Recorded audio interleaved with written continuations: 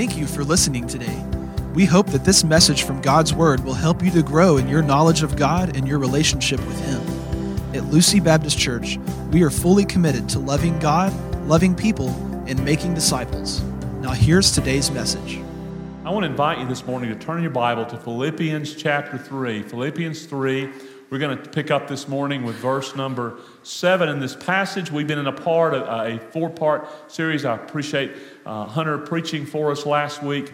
We preached together a four-part series entitled Living in the Power of His Cross and His Resurrection. And this morning, we're going to look at Philippians chapter 3. And I want us to go ahead and go back to the beginning of this chapter just to read it in its entirety, in its context, and read through verse 11. Let me just say to you that one of the things that is great about a trip like we just took is the opportunity we have to get to know people. I got to know Daniel, and I got to know Raul and Adriana and Damaris, and got to know Katia and Roberto and Carlos, and a number of folks. I got to know them during this time. Some of them we'd already known by email and even Skype, but we got to know them better. Edwin and I spent 9 days together. We already knew each other, for we've been knowing each other for 10 years, but we never lived in the same room together and in the same books together at our camp we were at this past week. So Edwin and I know each other much better. He probably knows things about me he wish he didn't know, But like I snore and things like that. But we got to know each other. But I've been married to my sweetheart Karen for coming up on 37 years, and I know Karen, and she knows me. But we're still getting to know each other better. But we're finite, right? But the Lord Jesus Christ is infinite.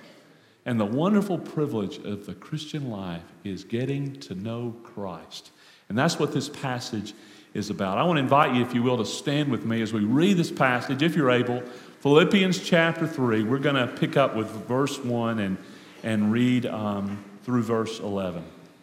Paul writes, "Finally, my brethren, rejoice in the Lord. For me to write the same things to you is not tedious, but for you it is safe.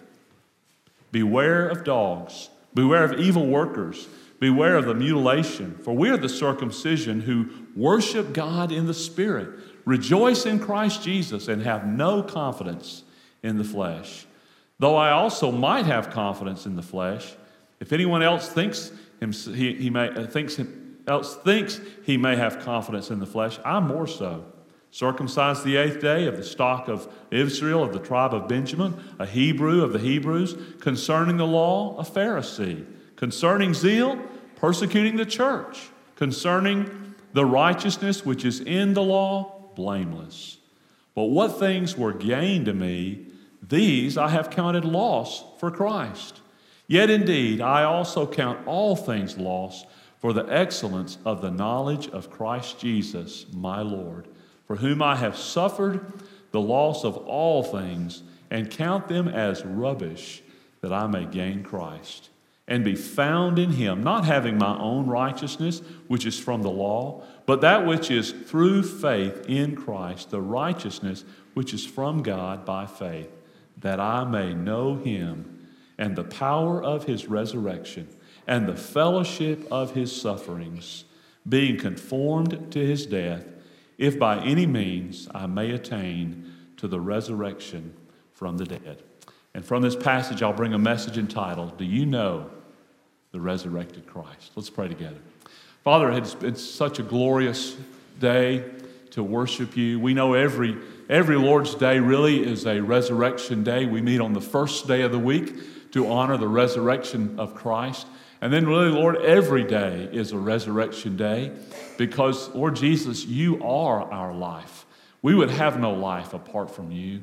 So we thank You that we can celebrate every moment of every day because of the resurrected Lord Jesus who lives in us. Thank You for a special day that we can celebrate with believers all over the globe, that our Lord is alive, that He reigns. And Lord, we thank You for the celebration we've already had, and now for this time we've come together. May we continue to receive You, receive Your word, that the truth You have for us. Speak to us through this passage, Lord, about what it really means to know the resurrected Christ. Lord, we would again pray for any in our midst who don't know You, have never come to know You by turning from sin and forsaking sin and following You, that they might be awakened to their need for Christ. Lord, we pray for some believers who maybe have known You for 10, 15, 20, 50, maybe longer, that have known You for many years. And Lord, I pray that they will celebrate with us the fact that to know Christ means we're on a journey that really, because of Your glory and how wonderful You are, we'll never fully know all the wonders of Your glory. So speak to us today, Father, and may this be a day that will transform our life for Your glory. We love You, we exalt You, and we pray these things believing in Jesus' name. Amen. You may be seated. Do you know the resurrected Christ? You may say, oh yes, Pastor, I know Christ. I came to know Christ, and name the date when that experience took place in your life. And maybe when you hear a title like this, do you know the resurrected Christ? You may think to yourself, well, this sounds like the pastor is going to preach an evangelistic message today. He's going to preach to unbelievers who don't know Christ so they'll realize their need for Christ. Well, if a person is here today, if you're here today and you've never truly turned from sin and turned to Christ and surrendered to Him, then it is our prayer for you that God will speak to your heart and awaken your heart to your need for Christ. But this, again, is a message for that person as well who has known Christ for many, many years. Well, you're on this same journey that Paul was on. Paul, by this time, had been a believer for 30 years, and yet he said that I may know Christ. So based on this text today, another way that I could ask this question to you in this message is, are you growing in your knowing of the resurrected Christ? Are you growing to know Him better? In these few verses I've read here, and really in verses 7 to 11, 11 times Christ is mentioned. So this passage is all about Jesus.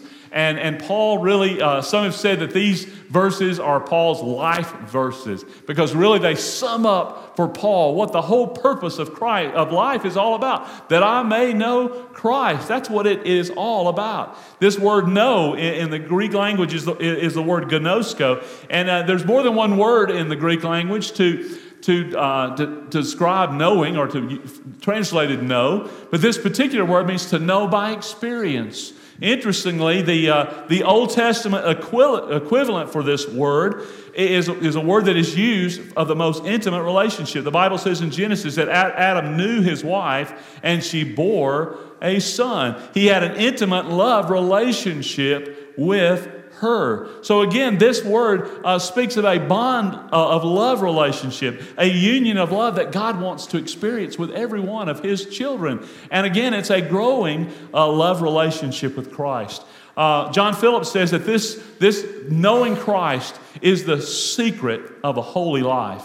No one, he says, can live a holy life without utter dedication to the life purpose of knowing Christ. Is that your life purpose today? To know Christ? To know Him better? Again, Paul had known Christ for many years now. He met Him on the road to Damascus.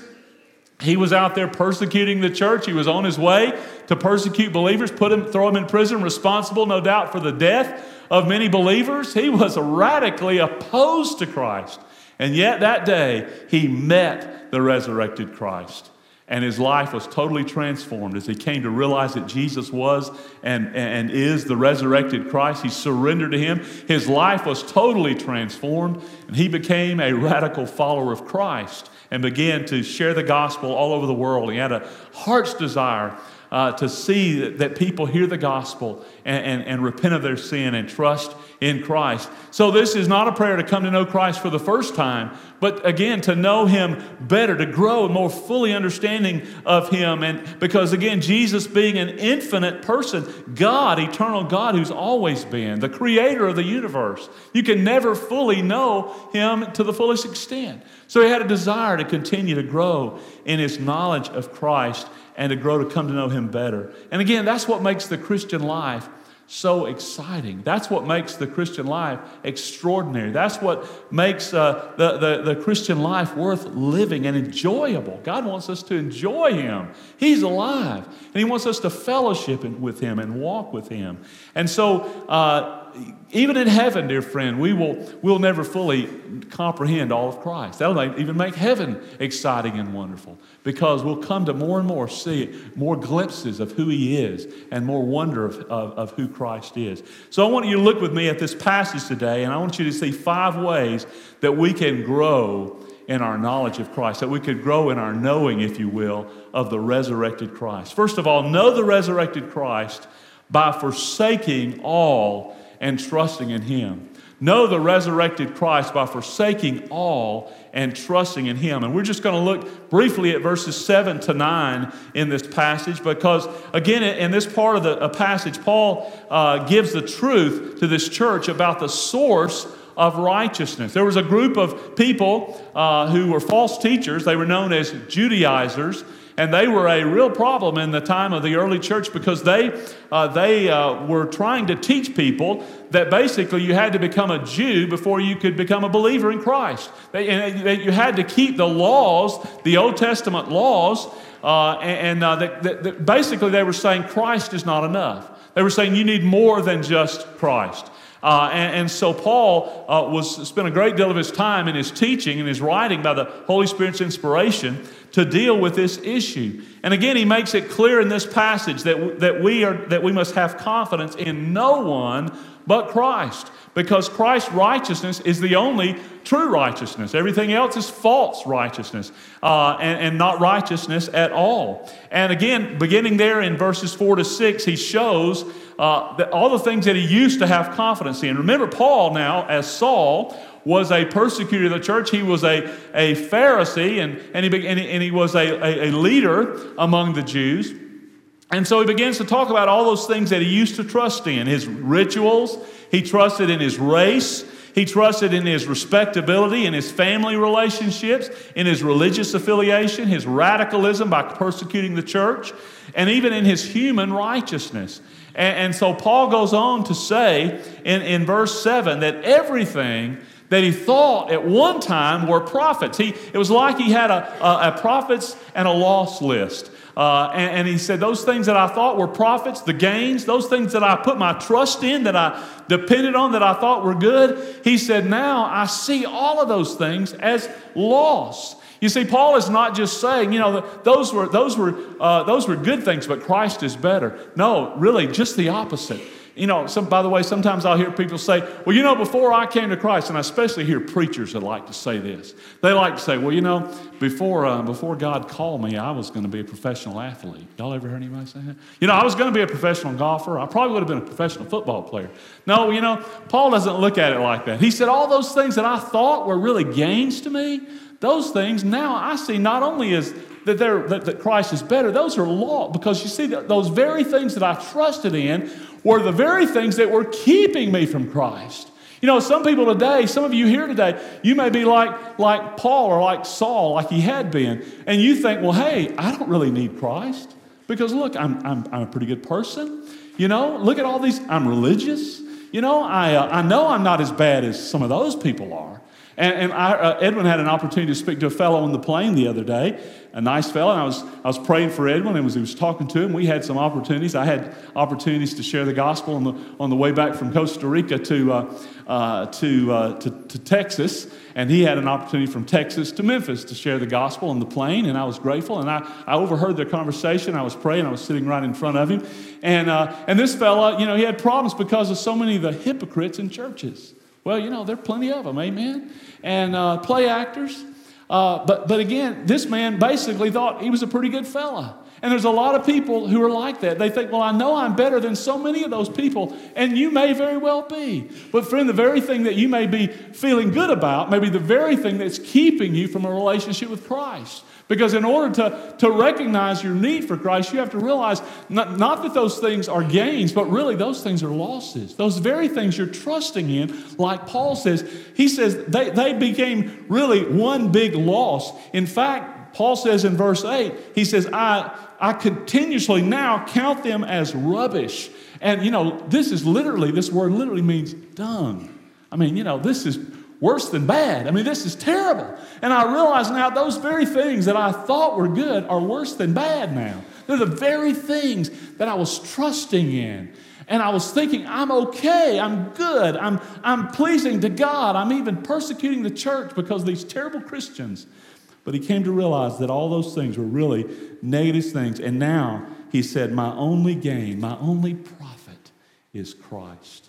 And he says, I gladly trade them in. Look again at verse number 9. He said, and to be found in him, not having my own righteousness, which is from the law, but that which is through faith in Christ, the righteousness which is from God by faith. And again, back at verse 8, yet indeed I also count all things lost for the excellence of the knowledge of Christ Jesus. One translates this, the surpassing value of knowing Christ, of knowing Christ. And friend, that is where we must come to in order to know Christ at the beginning of a relationship, is come to the realization, again, that Christ is all and in all. And we must be willing to forsake all to follow Christ. Forsake, yes, the wicked things of our lives, but even to forsake the good things in our lives, if that is what we're trusting in, because those good things become wicked things, if that is what we're trusting in instead of Jesus. And he'd come to realize that righteousness did not come through keeping the law, but through Christ alone. And that was made possible by the death and the burial of the Lord Jesus Christ on our behalf. His becoming sin for us, his taking our sin upon himself, becoming sin for us, becoming our substitute on that cross, being then buried and being raised again. The Lord Jesus did that for us, and that makes possible our salvation. We have to be willing to know Christ, to forsake all and trust in Christ and him alone. Jesus told two parables in Matthew chapter 13. One of them is very, very brief. And it's about a man who found a treasure in a field. He found that treasure, and, I can imagine him looking around and seeing nobody around to see him. He buried it again. He went and sold everything he had, and then he went back and bought that field because of that treasure. And then immediately after that, he told about another man who found a pearl of great price. And again, he sold everything he had in order to buy that pearl. You see, both of these men, in essence, were saying the same thing, because the treasure and the pearl represent the Lord Jesus Christ and the life that we have in him. And Jesus was indicating to us through those parables that he is the one who is worth forsaking everything for. Turning against everything. Why is it that we rejoice? Why is it that we weep in humility when we think about what Christ has done for us and about the hell that we deserved, yet instead now we have life through the Lord Jesus Christ? Again, because once we've experienced that grace and that forgiveness, we don't get over it. In fact, the more we come to know Christ and the more we come to realize this treasure that we've had, the more we realize how worth and how glorious this treasure is in Christ. And we realize the life that he's given to us is far more glorious than we ever even understood when we came to realize how wonderful that he was by his grace. And so again, Paul, like these men in this parable, were saying, hey, listen, those things that I used to think were a treasure to me, now I realize they're worse than that. They're worse than nothing. And I've come to realize that Christ is the treasure worth forsaking everything for, leaving everything behind to follow the Lord Jesus Christ. I'm willing to get rid of everything and take the Lord Jesus Christ. I want to ask you today, are you convinced that Christ is a treasure worth losing everything for, worth walking off from everything? Because again, to know him, you must first forsake all and trust in him. But second, know the resurrected Christ by experiencing the power of his resurrection. Know the resurrected Christ in a better way, in a more intimate way, in a growing way, by experiencing the power of his resurrection. Look down now to verse 10. Paul sums it up there in these two final verses as he says that I may know him and the power of his resurrection. This is again the whole key passage here about knowing Christ. Knowing Christ. And again, the key word here is power, that I may know him and the power of his resurrection. The word power is the word dunamis. It means that which overcomes resistance. Same word used in Acts 1:8 when God tells us that we receive power when we receive the Holy Spirit. We receive this power when we receive Christ. We do so, of course, to begin with, and that verse says we do so to be his witnesses, to be his ambassadors, to represent him. But again, really, this power that he's describing here is the power of the resurrection. The power that raised Jesus from the dead is the power that now dwells in us as believers in the Lord Jesus Christ. And it is available to us. If you have been saved today, if you've returned from your sin, trusted in Christ, if Christ is your Lord, your Savior, your life, then the Bible says you too are indwelt by this resurrection power. By the way, if you have not received Christ, if you've not truly turned from sin and trusted him, you have not received his power, but you can by grace through faith in Christ alone, trusting in him. But again, the same power, the same resurrection power which raised Jesus from the dead, saved us from hell, is now available to us for daily living. The Bible says that because we died with Christ and were raised with him, Romans 6:4-5 says, we were buried therefore with him by baptism into death, in order that just as Christ was raised from the dead by the glory of the Father, we too might walk in newness of life. For if we've been united with him in a death like his, we shall certainly be united with him in a resurrection like his. We saw this a few weeks ago when we looked at Romans 6 together as one of the aspects of living in his power, living in the power of his death and his resurrection. So again, Paul said, I want to know Christ by experiencing the power of his resurrection. Friend, you must believe the truth of the fact that there's nothing which the resurrection power of Jesus cannot overcome. Remember, this word means that which overcomes resistance. The resurrection power of Jesus overcomes everything. He defeated all the enemies of life at the cross. He defeated sin. He defeated death. He defeated the grave. He defeated hell. He defeated Satan. That same power that Jesus defeated all of our enemies is now abiding in us as the people of God, and his power is available to us. His power, his resurrection power, enables us to be victorious in our walk, in our daily life. It enables us to be victorious in our witnessing and our sharing Christ. I'll be honest with you, Edwin and I both can tell you there's sometimes when you get in situations on a mission trip, just like in daily life. You might say, well, is it always comfortable to talk to people on an airplane? Is it always comfortable to talk to people in a foreign country about the gospel? No easier than it is here. And sure, it's sometime. And it's not always easy. But you know what? God makes his power available to us. He enables us. He empowers us to witness, to share the gospel as we put our trust in him. But also, his power is available to us in warfare. The Bible tells us that as God's children that we have an enemy. And that's why he tells us in Ephesians 6 to put on the whole armor of God, that we may be able to overcome the enemy, the schemes and tricks of our enemy. So we are indwelt by the power of the resurrection. But again, dear friend, this power is available to us, but you must appropriate the power by faith. You must appropriate it by faith. Have you done that? Are you doing that? Don't you want to do that? Don't you want to know God's resurrection power? Does it make any sense that if the power of God is available to us, the power that raised Jesus from the dead, does it make any sense that we would live defeated lives?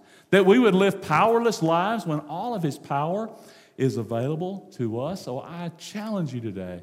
If there's an area in your life you're being defeated in, then tell the Lord about it, repent of that, and trust him to empower you by his Spirit, cleanse you by his precious blood, and empower you by his Spirit. Appropriate his resurrection power. Know the resurrected Christ by experiencing the power of his resurrection. I read the story about a missionary. His name was Herbert Jackson, and he went to serve on a mission field, and they assigned him a car while he was there. Well, sometimes, resources aren't so great, and sometimes maybe you don't get the best of everything. And this particular car that he got, it didn't run very well. In fact, this missionary, basically every morning, to get his car started, he had to have a bunch of kids to push him off and jump the car off, straight shift, standard shift, stick shift, as we say. And he would jump the car off, and then when he got somewhere that he was going, he would hope there would be a hill there so he could park the car and he could roll it off and jump it off again. If not, he'd just leave it running. And sounds like some that I grew up with. And Anyway, so he stayed on the field about 2 years, and then due to health problems, he and his wife were going to have to return to the United States, so a new missionary came. And so he was sharing with the new missionary about how he had to get the car started. Well, this young missionary opened the hood of the car, looked at the battery, and he said, I think the problem is a loose cable. He tightened the cable, got in the car, and immediately started the car. Sounds like me. I mean, at least I would be the one that kept on driving the old car and jumping it off. The problem all along was a loose connection. And how true that is so often of us. God's power is available to us as his children. It's available through the power of the Holy Spirit indwelling us, the power of the resurrection indwelling us, and yet we live with loose connection. We live going through things we don't have to go through. Yes, we're going to have problems. We're going to deal with issues, and we're even going to have car problems. But the power of the Holy Spirit is available to us, the power of his resurrection. The resurrection power of Christ is available to us for living, but we must appropriate his power.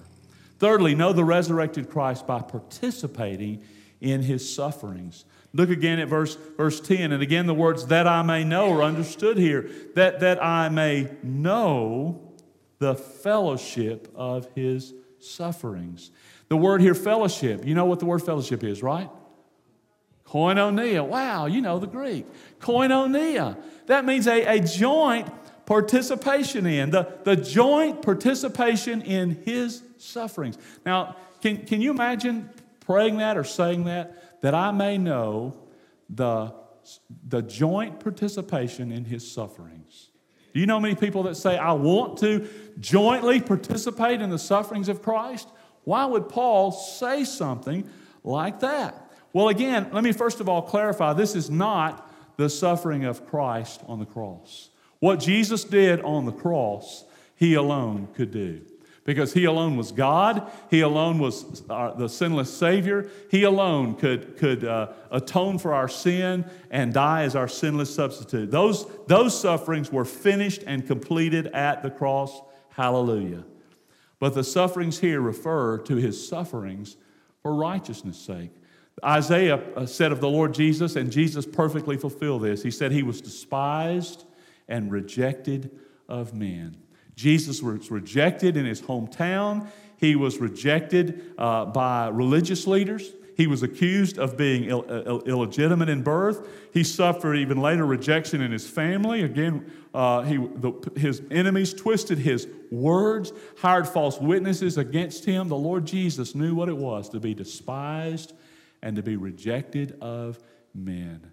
And Paul said that I may know him and the fellowship, the joint participation in his sufferings. The Lord Jesus made it very clear for us that we would experience suffering in our life.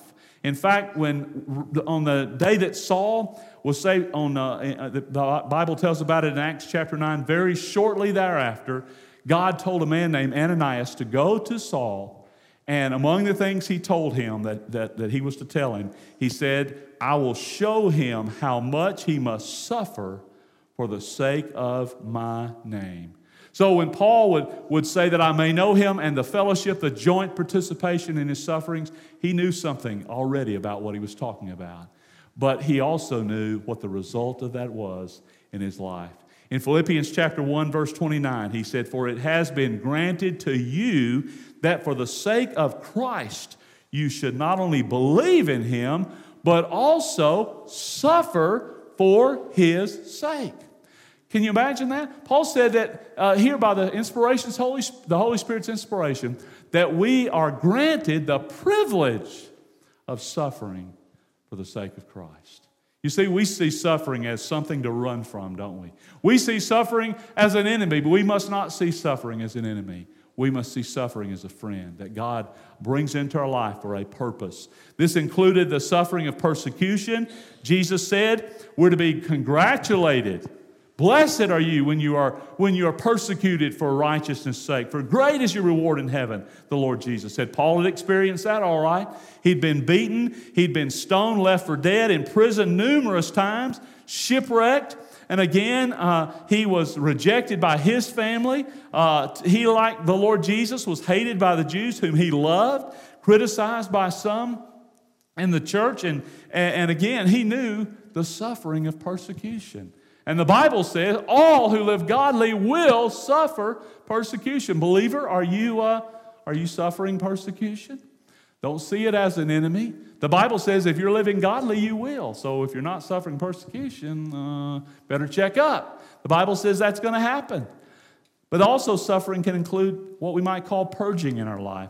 God takes us through a process of brokenness in order that he can use us. And Paul, who had been a very, very proud man, knew what it meant to go through the process of breaking of his pride. A painful process, but a necessary one. But again, he desired the fellowship, the communion, the joint participation, if you will, in the suffering of Christ because of what it produced. And sharing in his sufferings, dear friend, enables us to experience a level of a relationship with him, of knowing Christ in a way that we would not and could not know him otherwise.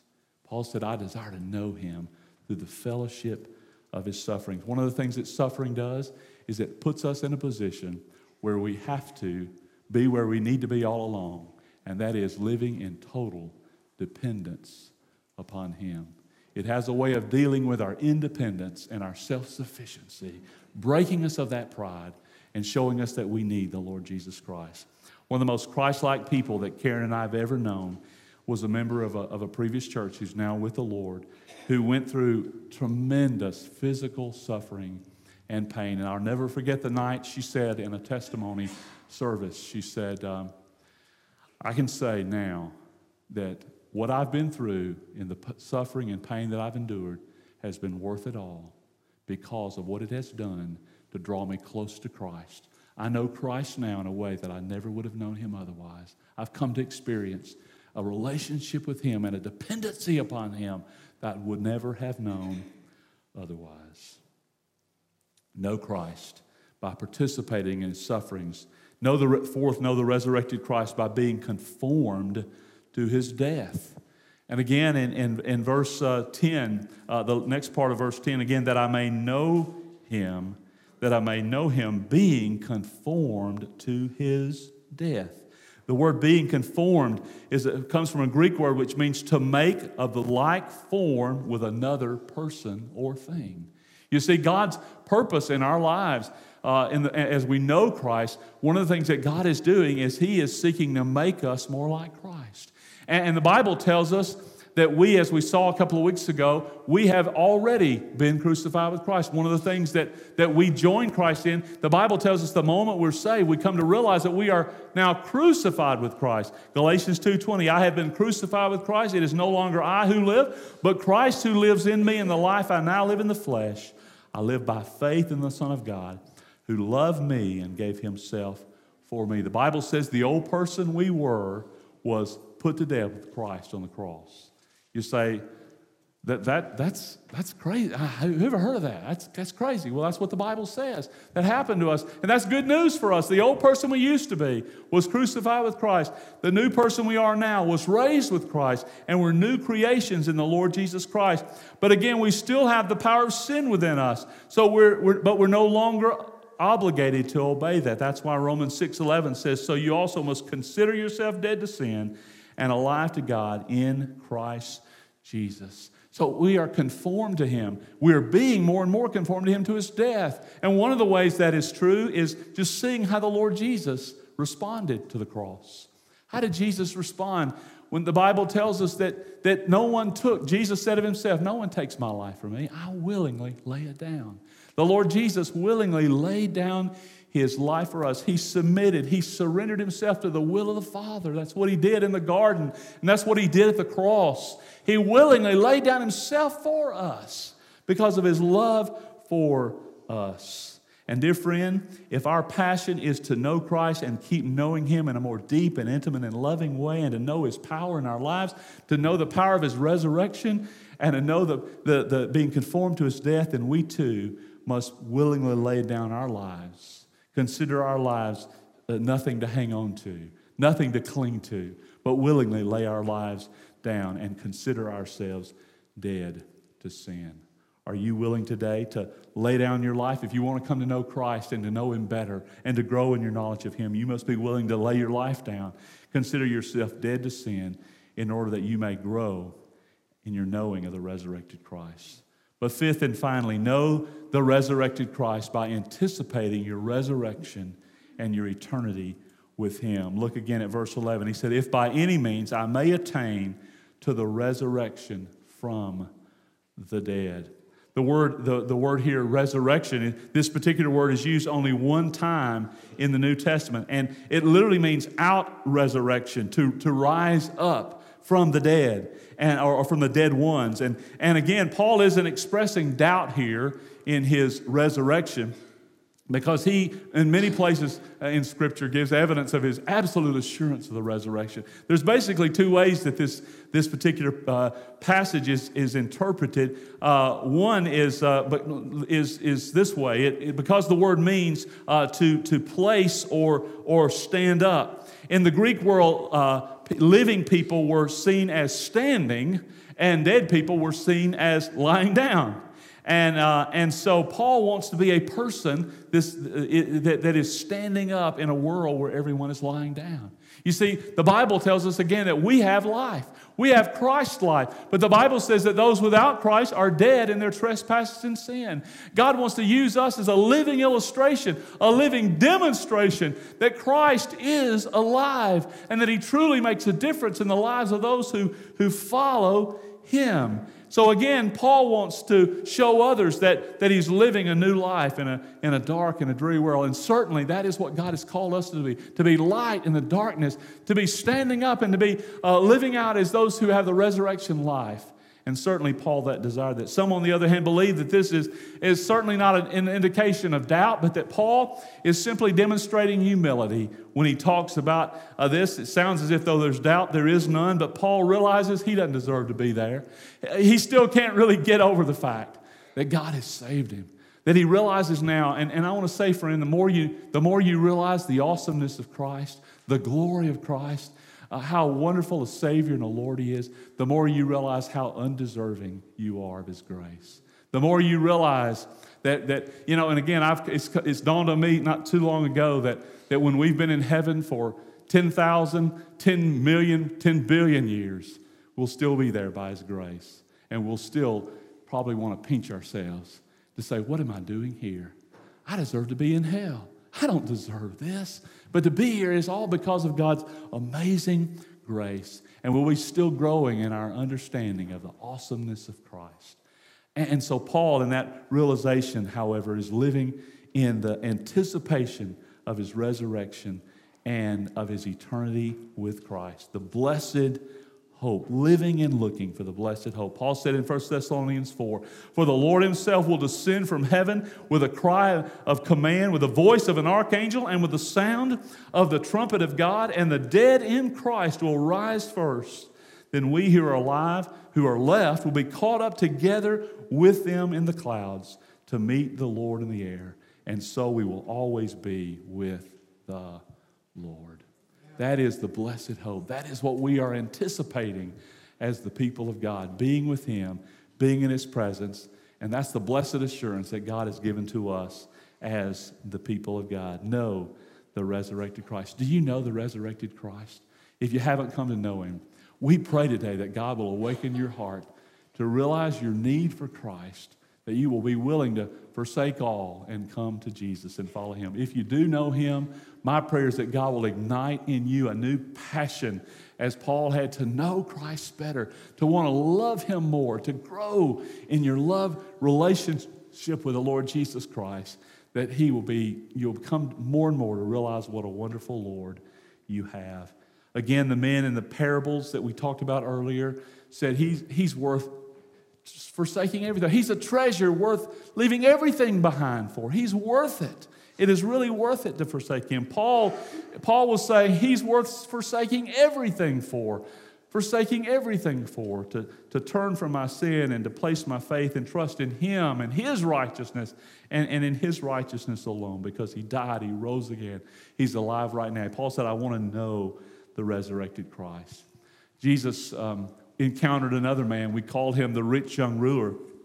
This young man came to Jesus and he said, Lord, what must I do that I might inherit eternal life? Jesus said, you know the commandments, and He named off several of the commandments, to which the young man said, I've kept all those from my youth up. And Jesus said, well, one thing that you lack. He said, go and sell your possessions, sell all that you have, and then you'll have reward in heaven. Take up your cross, Jesus said, and follow me. And the Bible says that man walked away. He walked away because he was unwilling to forsake all. He really thought the price was too high. He thought the demand was too great to have to forsake everything and follow Christ. You say, does that mean that if you follow Jesus, you can't have anything? You got to live in poverty? Well, no. There were those who Jesus entrusted with wealth. Basically, it does mean you no longer own it. It now belongs to Him. He becomes your Lord, your owner, your master, your ruler. That's what it really means to follow Christ. He may allow you to be His steward. He may appoint you as His steward for those things. He does that. But it simply means a willingness and a readiness to forsake all. Anything that would be in your life that you would serve, anything that would be in your life that you would consider greater than Christ, turn your back on that. Be willing to forsake all and follow the Lord Jesus Christ, turning from your sin, putting your trust in Jesus, who died for your sin and mine, who was buried, who rose again, surrendering your life to Jesus as master, owner, and ruler of your life. This man walked away disappointed, and as far as we know, we never see where he followed Christ. So he's living with his decision in eternity in hell apart from Christ. We don't want you to do that. We want you to be able to know the truth and the joy of what it means to follow Christ. We want you to know Christ. And if you've never come to know Him, we invite you today to turn from your sin, forsake all, turn to Christ, surrender your life to Him, and follow Him. This is Pastor David Lawrence. Thank you for listening to this message. We pray that God used His Word in your life today. If you do not have a relationship with God, the Bible says you can as you turn from your sin, place your faith in Christ Jesus, His death for you on the cross and His resurrection from the dead, and surrender your life to Jesus as Lord. We'd like to invite you to join us for worship. You can find information about the times and locations for all of our gatherings on our website at lucybaptist.com. If you have any questions or if we can minister to you in any way, please call us at 901-872-0623 or email us at info@lucybaptist.com.